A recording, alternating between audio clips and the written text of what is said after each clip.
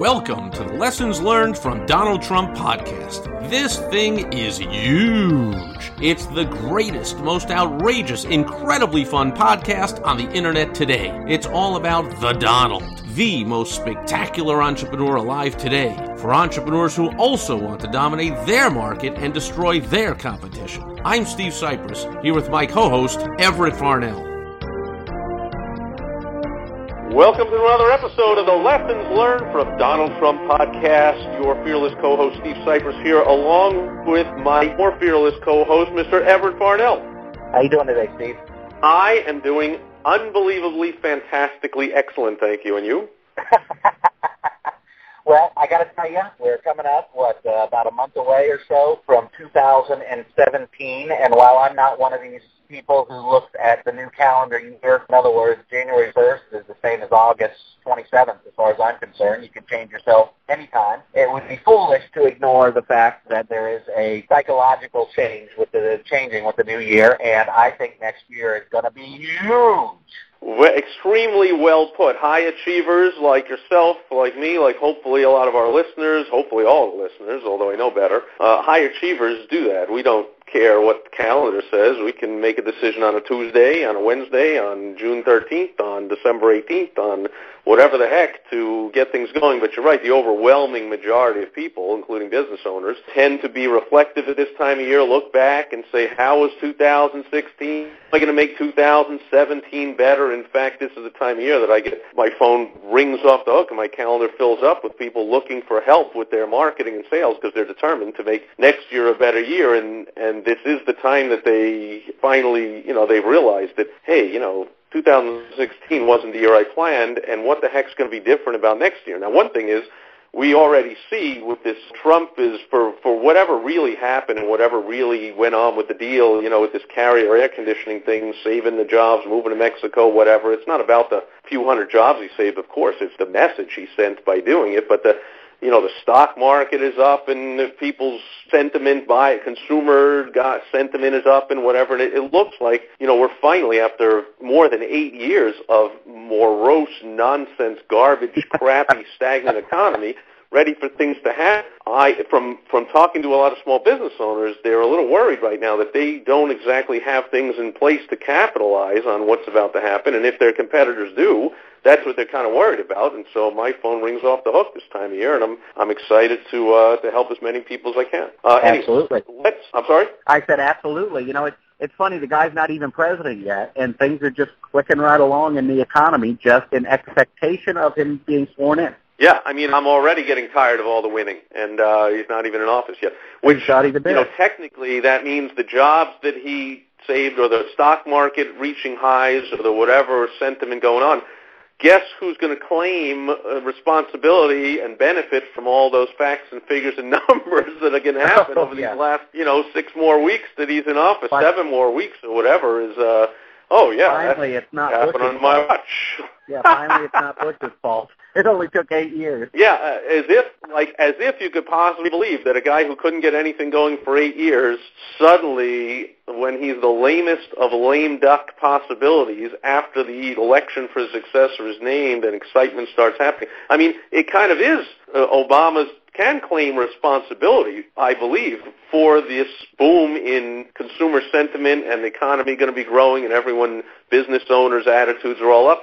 Because he's leaving. Yeah, only because he was so horrible that they elected Donald Trump, and now everybody's excited about him. Well, yeah, but I really think it's the responsibility is on Obama because he's leaving. Like when you come into a room, Mr. President, people are cheering, and it's not for the fact that you're here; it's for the fact that you're going to be gone soon. We are all business owners are cheering.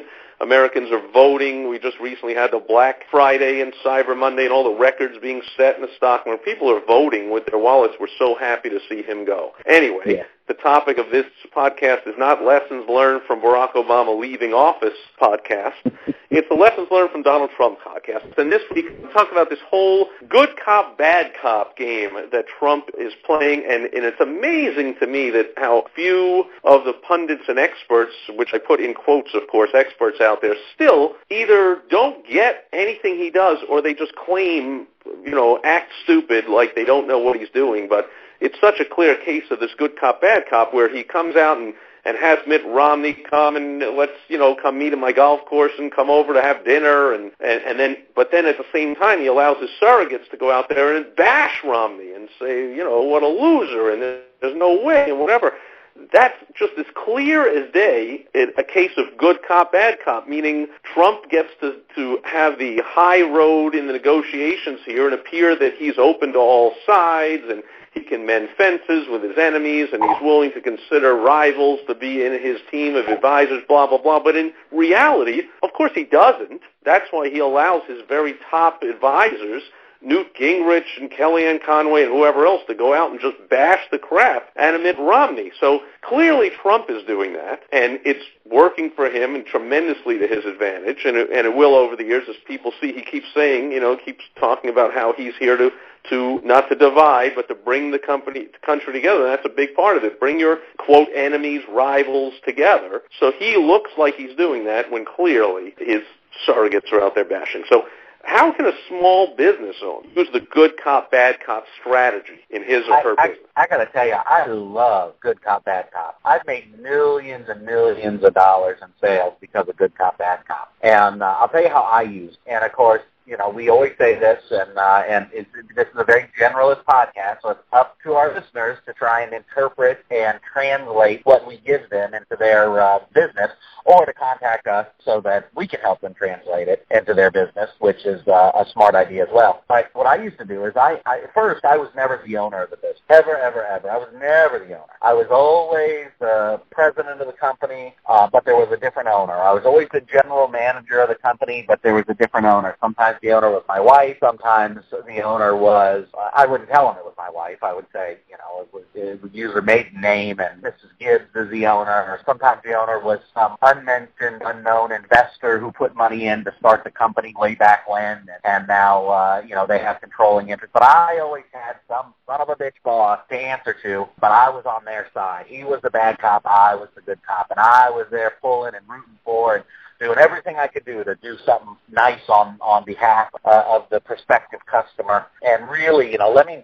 make a phone call and see if I can fix something up for them. And, I did a lot of in-home sales, so we'd go out to somebody's home and sit down with them. And there was always a next person up who was grumpy, who was cantankerous, who didn't want to give discounts, who didn't want to do anything, who didn't want to make a single step in the prospective client's direction. And I was always pulling for them. I was always on their team and on their side, and I'll see if I can convince them. And I would call them up. And now, by the way, as a side note, if somebody is doing in-home sales and they're going to use this technique, please actually call somebody from your cell phone. Tell your wife, or tell your friend, or tell your business partner, or tell your kid, or tell somebody that if you call and start acting strange on the phone, just go with it. Just say okay, and then. Well, of course. I mean, and we've all had this happen to us if we haven't used it in our business in life. Anyone that's gone to a car dealership, of course, had the whole routine of the salesman. Oh, I don't know if I can add that extra on or get you that price or whatever. Let me go see the manager, and then through the window in the glass, which. Don't you think they could make that wall out of wood? Of course they make it out of glass, so you can see what you just mentioned, the gyrations. And another place we see this when you watch sports, and you see that the manager goes out to the mound to talk and or anything like hit a ground ball, a shortstop or something. He's out there going, what movie did you watch last night? What you have for dinner? Whatever he's saying to calm the guy down, but it doesn't necessarily mean that he's talking baseball. The same thing when these managers are arguing with the umps. They flail their hands like crazy and stomp up and down and whatever, and sometimes when they're mic'd up, you hear sometimes they're really just saying what is the matter with you? I know you don't like steak, but you shouldn't have ordered lobster at the dinner. But he's making the big show so all his players see that he's all on their side, and all the fans see how passionate he is going for the team, and that's to get all the fans riled up and the players riled up. So this stuff is going on constantly. It's not just happening with Donald Trump. It's not just happening with car dealers. It's not just happening in sports. Why isn't it happening? Ask yourself if it isn't in your own business, dear business owner. And of course, I agree with you. You can't just sit there and you don't fake. It's not like you don't fake this kind of stuff. Like, you don't see Donald Trump, faking it, or his surrogates coming out and not really saying what they're saying. I mean, everything is saying it. It's just that they don't actually mean it, which is something Americans, another thing, they all seem to be learning about Donald Trump. Oh, you can't believe every single word he says. Of course not. He's a business person. His job is to get the best possible result for everybody. A win-win-win-win situation, and that's our result. That's our job also as business owners, to get the best result for everybody. Any kids will tell you that. I don't have kids myself, but anyone who has kids, you're going to tell me you never, ever said anything to your kid to motivate them that wasn't 100% absolutely truthful? Oh, of course, everybody. My father would say things to me like, if you don't whatever, I'm going to leave you here in the store. If you don't stop crying, I'm going to leave you in the store. So something like that. Like, really now? Was he really going to leave me in the store? No, but I'd pretty much shut up a 5-year-old kid from crying and screaming. Like, so the result, the end justify the means. Yeah, if you don't be good, then Santa Claus is going to bring you a lump of coal for Christmas. I never got that one myself. Growing up in a Jewish household, but I believe it.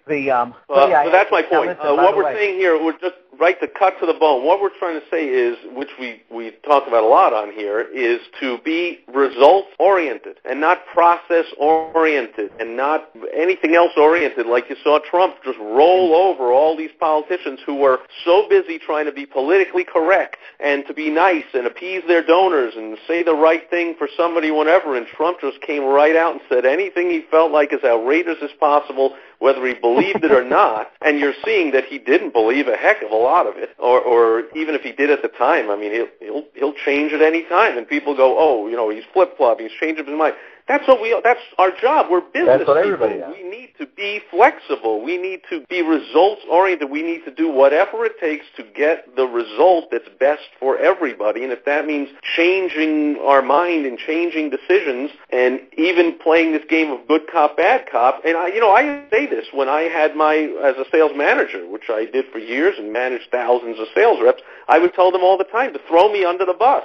Throw me under the bus all you want when you go on your sales calls, and then say, let me get the manager in here and I'll come back with you. Just let me know what's going on. It was pretty much like a pro wrestling match. It was so choreographed. That's another place you see it, of course, but everyone knows that's fake. It reminds me of a job I had back in college when I wanted to be a professional sportscaster, and I was a producer of a local call-in talk show in Boston, and we were always getting all the host was a big wrestling fan, and so my job was to contact these wrestlers, which I had their real names and their real phone numbers, Captain Lou Albano and and I had their real names and their real phone numbers, and I would call them up, and they're very normal, smart, regular, calm people, but I remember the first time I called one and set up the interview, and then I said, okay, so it'll be, 8:10 on Sunday night, and I'll call you at this number talking to you. He said, whoa, wait, where's the script? Yeah. I was like, what? Right. And then it hit me. He was like, where's the script? These guys didn't do these pro wrestlers, they don't do anything without a script. Everything is scripted. He was like, you got to give me a script. What do you want me to say? I said, well, just generally. No. He goes, you don't understand. There's no generally. Get me a script. And so I had to make up the script. And I remember making up the script, which is it wasn't word for word. It was in general, this, that, whatever. And then I had a keyword. He was like, and what's the key word? I was like, what? He's like, what's the key word? What is Eddie going to say that's going to set me off? Oh, okay. We had to come up with a key word, and then I tell Ed. So it was like, a nice, calm interview. How's it going? When's your next match? Who are you fighting? Whatever. And then Eddie was going to say something like, all right, well, hopefully this time you at least try. Oh, that's it, the word try. As soon as he says try, that sets off the wrestler into going crazy like, try? How dare you accuse me of not trying? If I come over there, I'm going to rip your head off the next time I come over. Where's that studio? I'm coming in right now. Absolutely. And I had to script this whole thing. Well, of course, the phones light up. The listeners are loving this stuff. Everything's crazy. And then as soon as the thing is over, and this wrestler's screaming at the top of his lungs at the host of the show, and as soon as the call is disconnected from the air, he goes immediately back to being a normal human being. It was unbelievable. It was at the top of his lungs. I will rip your head up. Okay, brother. Yeah, well, that's not if I could click. And he's like, how was that? Was that all right? It's wonderful, isn't it? That was just awesome. He fooled me. I thought, he's really mad. No, come on now. So why would you, dear listener, want to be the only business owner not taking advantage of this opportunity, this technique to use the good cop, bad cop strategy. You gotta make your customer believe that you're on their side, that you're pulling for them, that you're fighting for them, and that there's the bad guy over there who's trying to keep them away.